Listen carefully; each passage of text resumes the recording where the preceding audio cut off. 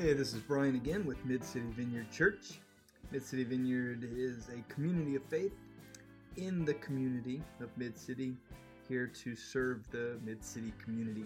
And if you want to learn a little bit more about us, you can check us out on Facebook, Mid-City Vineyard, Instagram at Mid-City Vineyard, and online, midcityvineyard.org. We worship on Saturday nights at 6 o'clock at 4302 Canal, and we'd love to have you whenever you're able to make it. Everyone is always welcome. We conclude our series, Living into Freedom, this week with our series teaching title, Staying in Your Lane. Finding freedom in our lives by learning how to lose our amazing ability to compare ourselves to others. So let's get on over to the podcast. Much peace to you. Okay, Philippians chapter 4. I'm glad in God, far happier than you would ever guess. Happy that you're again showing such strong concern for me. Not that you ever quit praying and thinking about me. You just had no chance to show it. Actually, I don't have a sense of needing anything personally. I've learned by now to be quite content whatever my circumstances. I'm just as happy with little as with much as with little. I've found the recipe for being happy, whether full or hungry, hands full or hands empty. Whatever I have, whatever I am, I can make it through anything in the one who makes me who I am. I don't mean that your help didn't mean a lot to me. It did. It was a beautiful thing that you came alongside me in my troubles.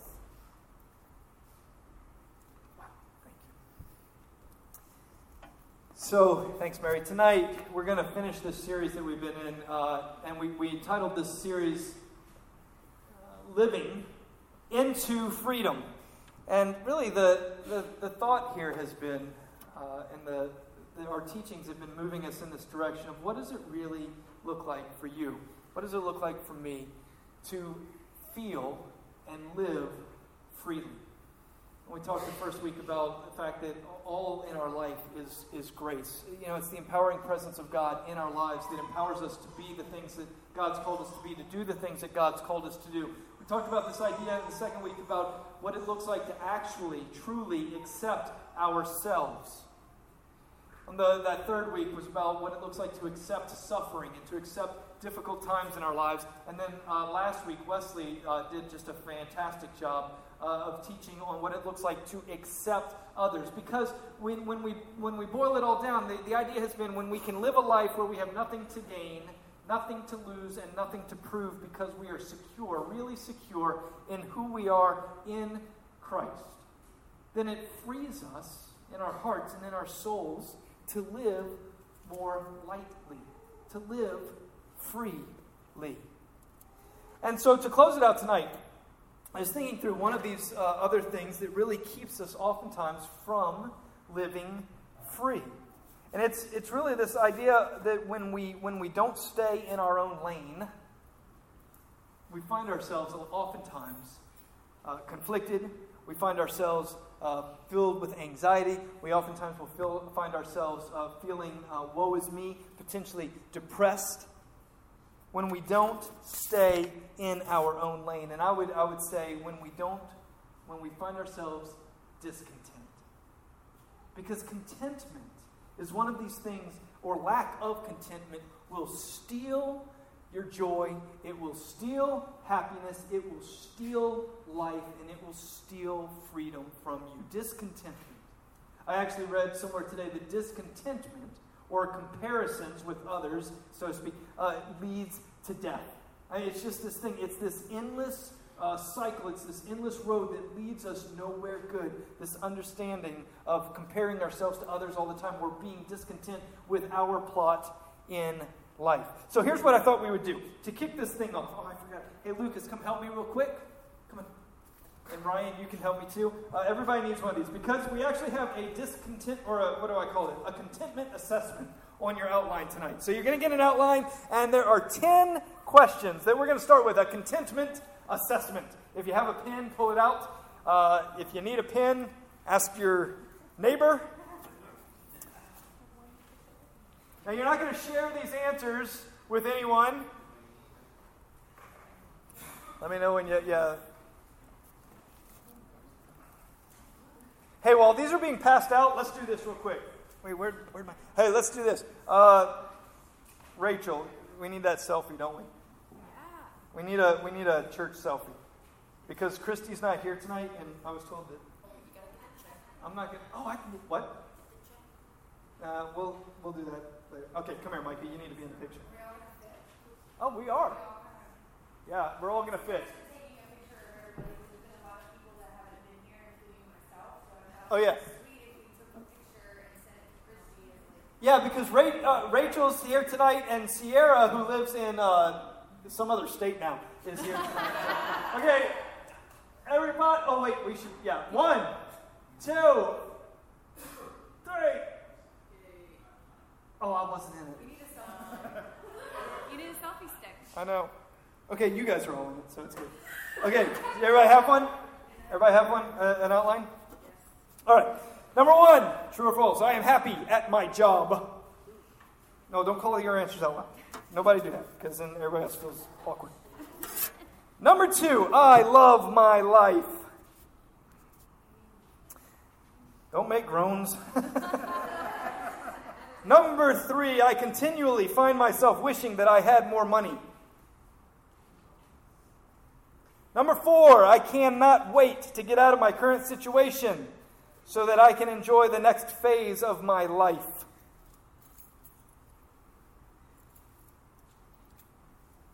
Hey, do we have any more of those? Here, hand me one of those. Number 5, I complain a lot. Number 6, I often feel jealous of what others have or get to do. True or false? Number 7, I am satisfied with my current relationship status. If you are married, sitting next to your spouse, put true. You don't have to share your answers, but if you're sitting next to each other, all right? Number 8, people around me would probably say that I complain a lot. Number 9, I am a grass is greener on the other side kind of person. And number 10, I sense that I am exactly where God has and wants me in life right now. All right, so you can learn a lot from this very simple little contentment assessment. I suspect that none of us are, I suspect that none of us are completely content, and some of us might be way more content than others. But if you find yourself way on the discontent side, and, I'll help you with that. Well, no, you understand what that. So, now let me say this before we jump in here. Sometimes we are justified in our lack of contentment. So, for instance, if you work at a job where you are being sexually harassed, yes, you will more than likely lack contentment with your job, and you hopefully, to some degree, have some level of control over that. And I would encourage you to make moves away from that toxic situation. But for the most part, what we're looking at tonight are those things that we might not so much have a lot of control over when it comes to experiencing contentment or discontentment in our life. So, for instance, the Smiths just bought a brand new house, and I can't afford my dream house right now. Well, oftentimes that type of comparison, that type of thing leads us to some form of discontentment, but we have great control over that, over whether or not we're going to still be content in our current situation or not.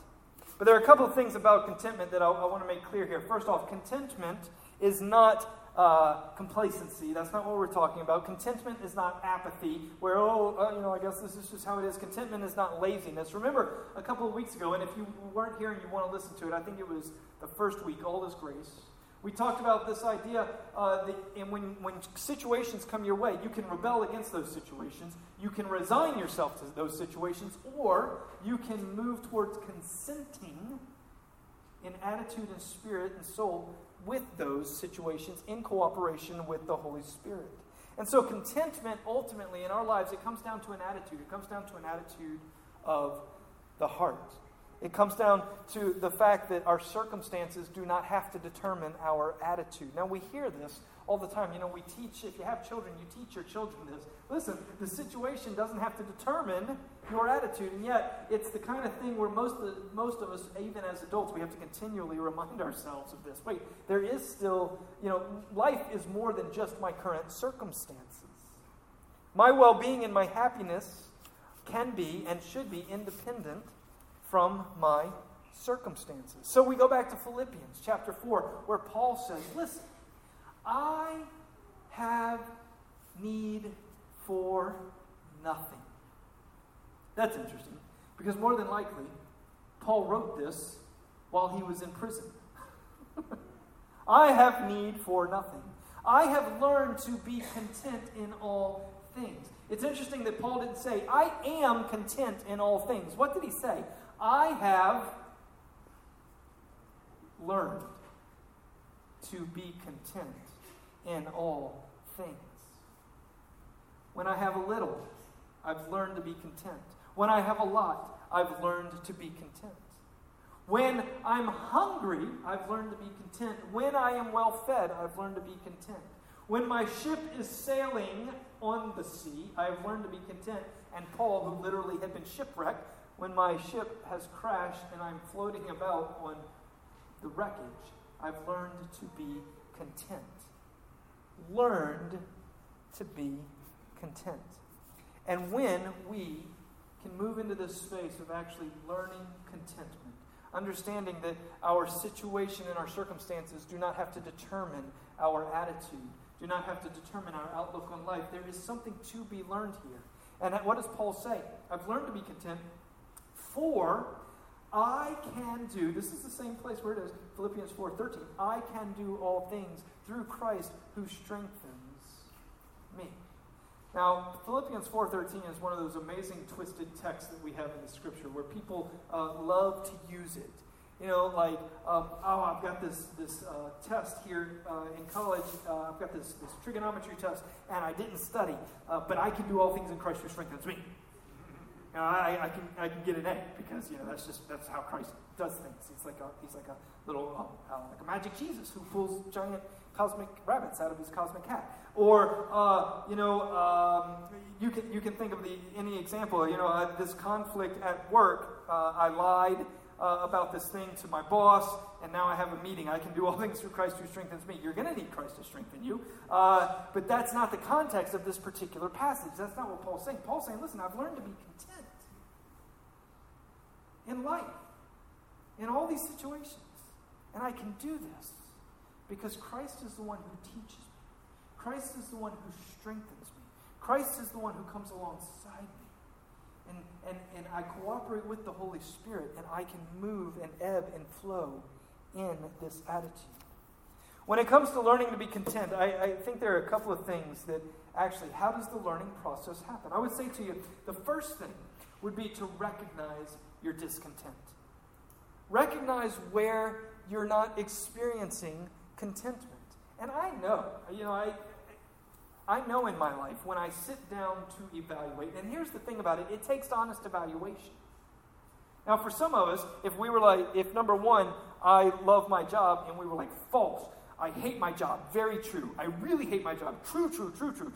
Okay, now that doesn't take a super deep evaluation process. You know where you're lacking contentment. Okay. Now remember, we're not talking about complacency or resigning yourself. Okay, it's the worst job ever, and so I'm just stuck. No, maybe the Spirit leads you in ways, and there are things that the Spirit's going to do to bring you to a place where either your attitude towards your job will change, or maybe the Spirit will bring about ways that you can find yourself a different job. But regardless, on Monday morning, you're going back to that job, more than likely. Having to go back to that job on Monday morning, does that have the authority in your life to control your attitude, to determine whether you're content, you're happy, you're emotionally stable. Does it have that kind of power over you? Do we give it that kind of power?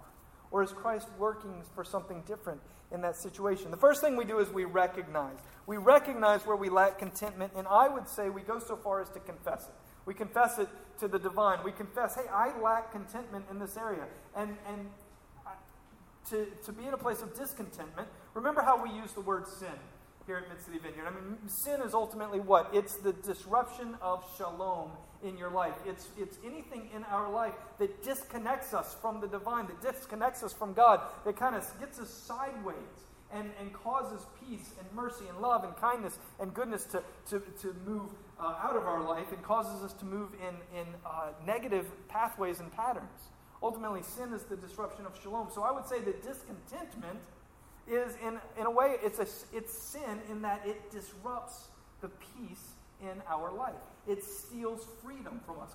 You see what I'm saying there? And so we confess that back to God and say, you know what, I think I see where I'm off base on this, where there's a disruption of peace, there's a disruption of shalom. I confess this to God, and I invite you, God, into this space and into this place. It takes honest evaluation because maybe you're not content about your finances, and yet at the same time your needs are currently met. You're not content about your finances, your needs are met. So maybe it demands a conversation with the Holy Spirit. What's going on here? Because the Holy Spirit will sometimes reveal things like maybe there's some form of greed that's going on here. It's this idea of get, grab, get as much as you can. Maybe there's something of what I've often heard referred to as a spirit of poverty, which is kind of this. It's this. I guess that's a religious way of saying there's this idea, or maybe you grew up in a way where money was always an issue, and even though your needs are currently met, there's something deep within you that's always scared that there won't be enough, and so you're always trying to manipulate the situation or figure out the situation, but your needs are being met, so you're discontent because of your financial situation. And what does it do? It's robbing you. It's stealing you of freedom. Or it's robbing you of freedom. It's stealing that from you. So I would suggest that the first thing we do is we recognize. We cooperate with God on this. The second thing that we do is we refocus.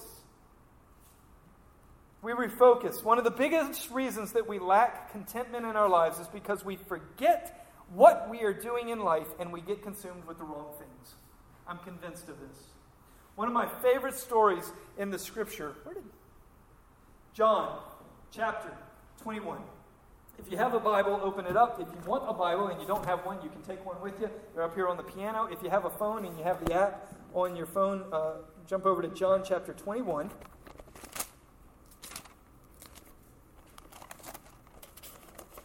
And we're going to go to the very end. Verse 18.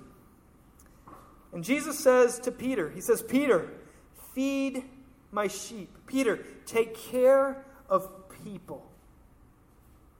Peter, when you were younger, you dressed yourself and you went where you wanted. But when you are old, you're going to stretch out your hands and someone else is going to dress you and they're going to lead you to a place that you don't want to go.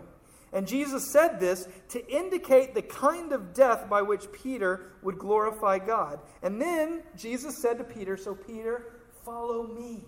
Follow me. Take care of my people and know that one day you're going to be a martyr for me. And in this time, live for me, follow me.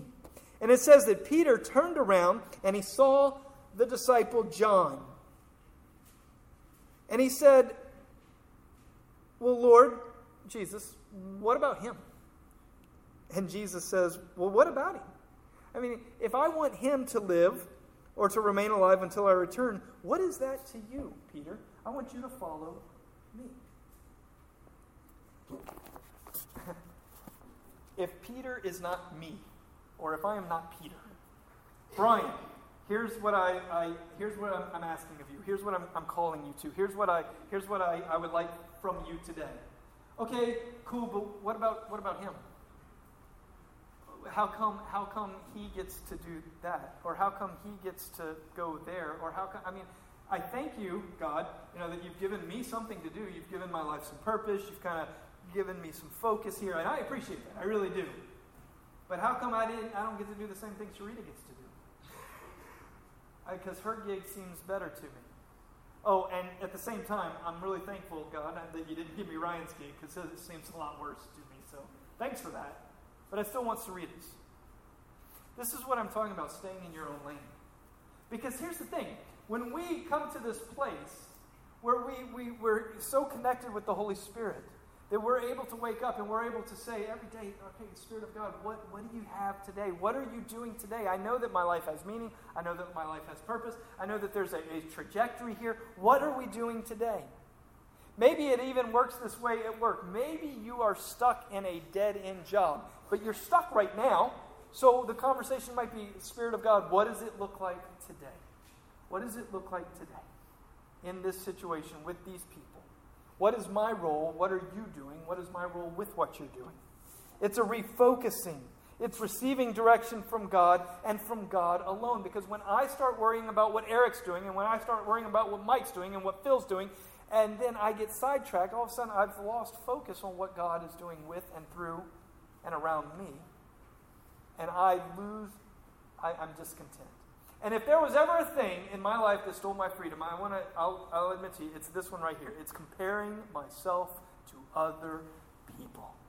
And then for the longest time I thought, if I could just get away from those people and not know what they're doing, then I'll be okay. Do you realize that I did get away from those people and I found new people who have more and who do different things because I didn't deal with the issue of my own attitude and my own heart. I just found new people who God seemed to love more. Right? That's what we. But when we focus on what God has for us and what God's moving us to and calling us to do, it moves us to a place of trust, deeper trust. Okay, this is what the Spirit of God's doing. Trust. I move towards trust in the things of God. I love it. Jesus says, what about him? I'm talking to you. I'm not talking to him right now. This comes to life in my home. I try not to use my kids too often in these examples. Micah, can I? Thank you. So, but Dad, that's not what he had to do. Yes, but he's not even in the room. I'm not talking to him, am I? Do you see him anywhere? Did you ever hear me call his name? That's because this isn't for him. This is for you. And I sense the Spirit of God say that to me all the time. Do you see her in the room? No. That's because I'm not talking to her right now. I'm talking to you. What about him? Lord, I need more money like her. No, you don't. What you need is to be faithful to what I've asked of you right now. Yes, but I need a spouse like he has. No, you don't. What I need is for you to be faithful to what I have you doing right now. Yes, but what I need is a different job. No, you don't. What I need is for you to be faithful to the things that I have you doing right here and right now. Okay, but I want a different job. Yes, you do. And you know what? Keep being faithful, and we're going to keep going down this road together. Because I think that the Spirit of God loves to, put us and move us and yet through it all teach us.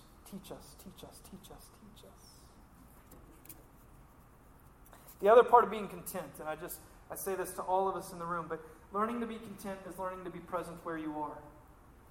There might not be very many things that drive me more crazy in pastoring than trying to help people learn to be where they are and slow down from trying to be where they're not. For instance, like the new dating couple who's been dating for 6 weeks and yet they try to act like they've been dating for 6 years. Oh my gosh. Or the couple who just got married. They're literally on their honeymoon and all they can think is about the next thing they have to do. Because society tells them, well, now you're married, so now you have to buy a house. They don't have money to buy a house, but that's what they have to do because society tells them. And so they come to me and they're like, we need you to pray with us. We need wisdom on how to get this house. Well, do you have any money? No. No, you don't need wisdom. You need jobs that pay, and then you need a bank account, and you need to save money. Like, you don't need, or if you do, that was your wisdom. I mean, but it's just trying to not be where we are. It's always trying to be ahead of where we are. And contentment comes in being present where we are, to be present in the moment. And then the final thing that I would say to us is we recognize, we refocus, and then we actually, literally learn. Listen, this is not just a little checklist that I want you to, oh, you gave me 3 R's. That's amazing. Recognize, refocus, and remain. No, like, actually do them. Recognize. Get back to the Holy Spirit. Refocus.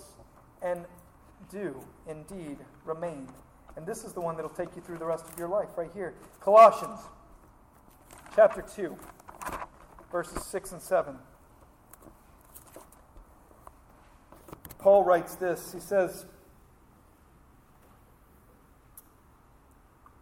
"So then, just as you received Christ Jesus as Lord, continue to live your lives in Christ, rooted in Christ, built up in Christ, strengthened in the faith that you were taught, and overflowing with thankfulness." Do you understand that when we come to Christ, when we begin to follow Christ, that it is no longer we who live, but it is Christ who lives in us? And Paul tells us over and over again that it's Christ now who lives in you, and it's you who is rooted, who is grounded, who is, your foundation is in Christ. To be in Christ is literally that every moment of every day, every situation, every conversation, that we are continually reminding ourselves through the Spirit that we are in Christ. This next conversation, may I be a light of Christ. May I be the light of Christ in this conversation. This next meeting, may I experience and be the light of Christ in this next meeting. This next exam, may I experience Christ in this. This next conflict, may I experience Christ in this. May I remain in Christ. You know where Paul tells us later to pray continually? Pray, but I really don't think that Paul is saying all day long, everywhere you go, just be like, Lord, and please do this, and Lord, and please do this, and God, please do this, and Jesus, would you do this? Holy Spirit, please do this. And that's not praying continually. To pray continually is to reach a place in our lives where we are constantly cognizant of the presence of the divine with us in all things at all times. Because we are in Christ. And we're always just in this place of, Spirit of God, what are you doing right here, right now? Holy Spirit, I'm sitting at this table, and the waitress or the waiter just somehow we got into this conversation and they poured out their heart to me about this situation in their life. Spirit of God, what are you doing in this situation? Spirit of God, this situation with my friend at work, what are you doing in this situation? This conflict that I'm having with my own child, what are you doing in this situation? We remain in Christ in these things. And what we will find, and I guarantee this, that we will begin, the more we find contentment, the more we will find freedom in our lives. We will literally begin to feel weights coming off of us. We will literally begin to feel chains kind of falling off of our souls, because we're not so concerned with what we have or what we don't have, because it moves us to a place of greater trust that God is in charge, that God has given us purpose, that God is caring for us, that God is engaged in life with us. And when we begin to live this way, we have nothing to gain, we have nothing to lose, we have nothing to prove, and we are free to live content. Going back to the last couple of weeks, we're free to begin to accept ourselves because Christ accepts us. We're free to begin to accept even the difficult situations in our lives and the suffering because we know that Christ, all is grace, and Christ is with us. We've begun to come to a place where even though we don't like certain people, we can begin to accept people. And when we accept others, we begin to experience more freedom in our lives.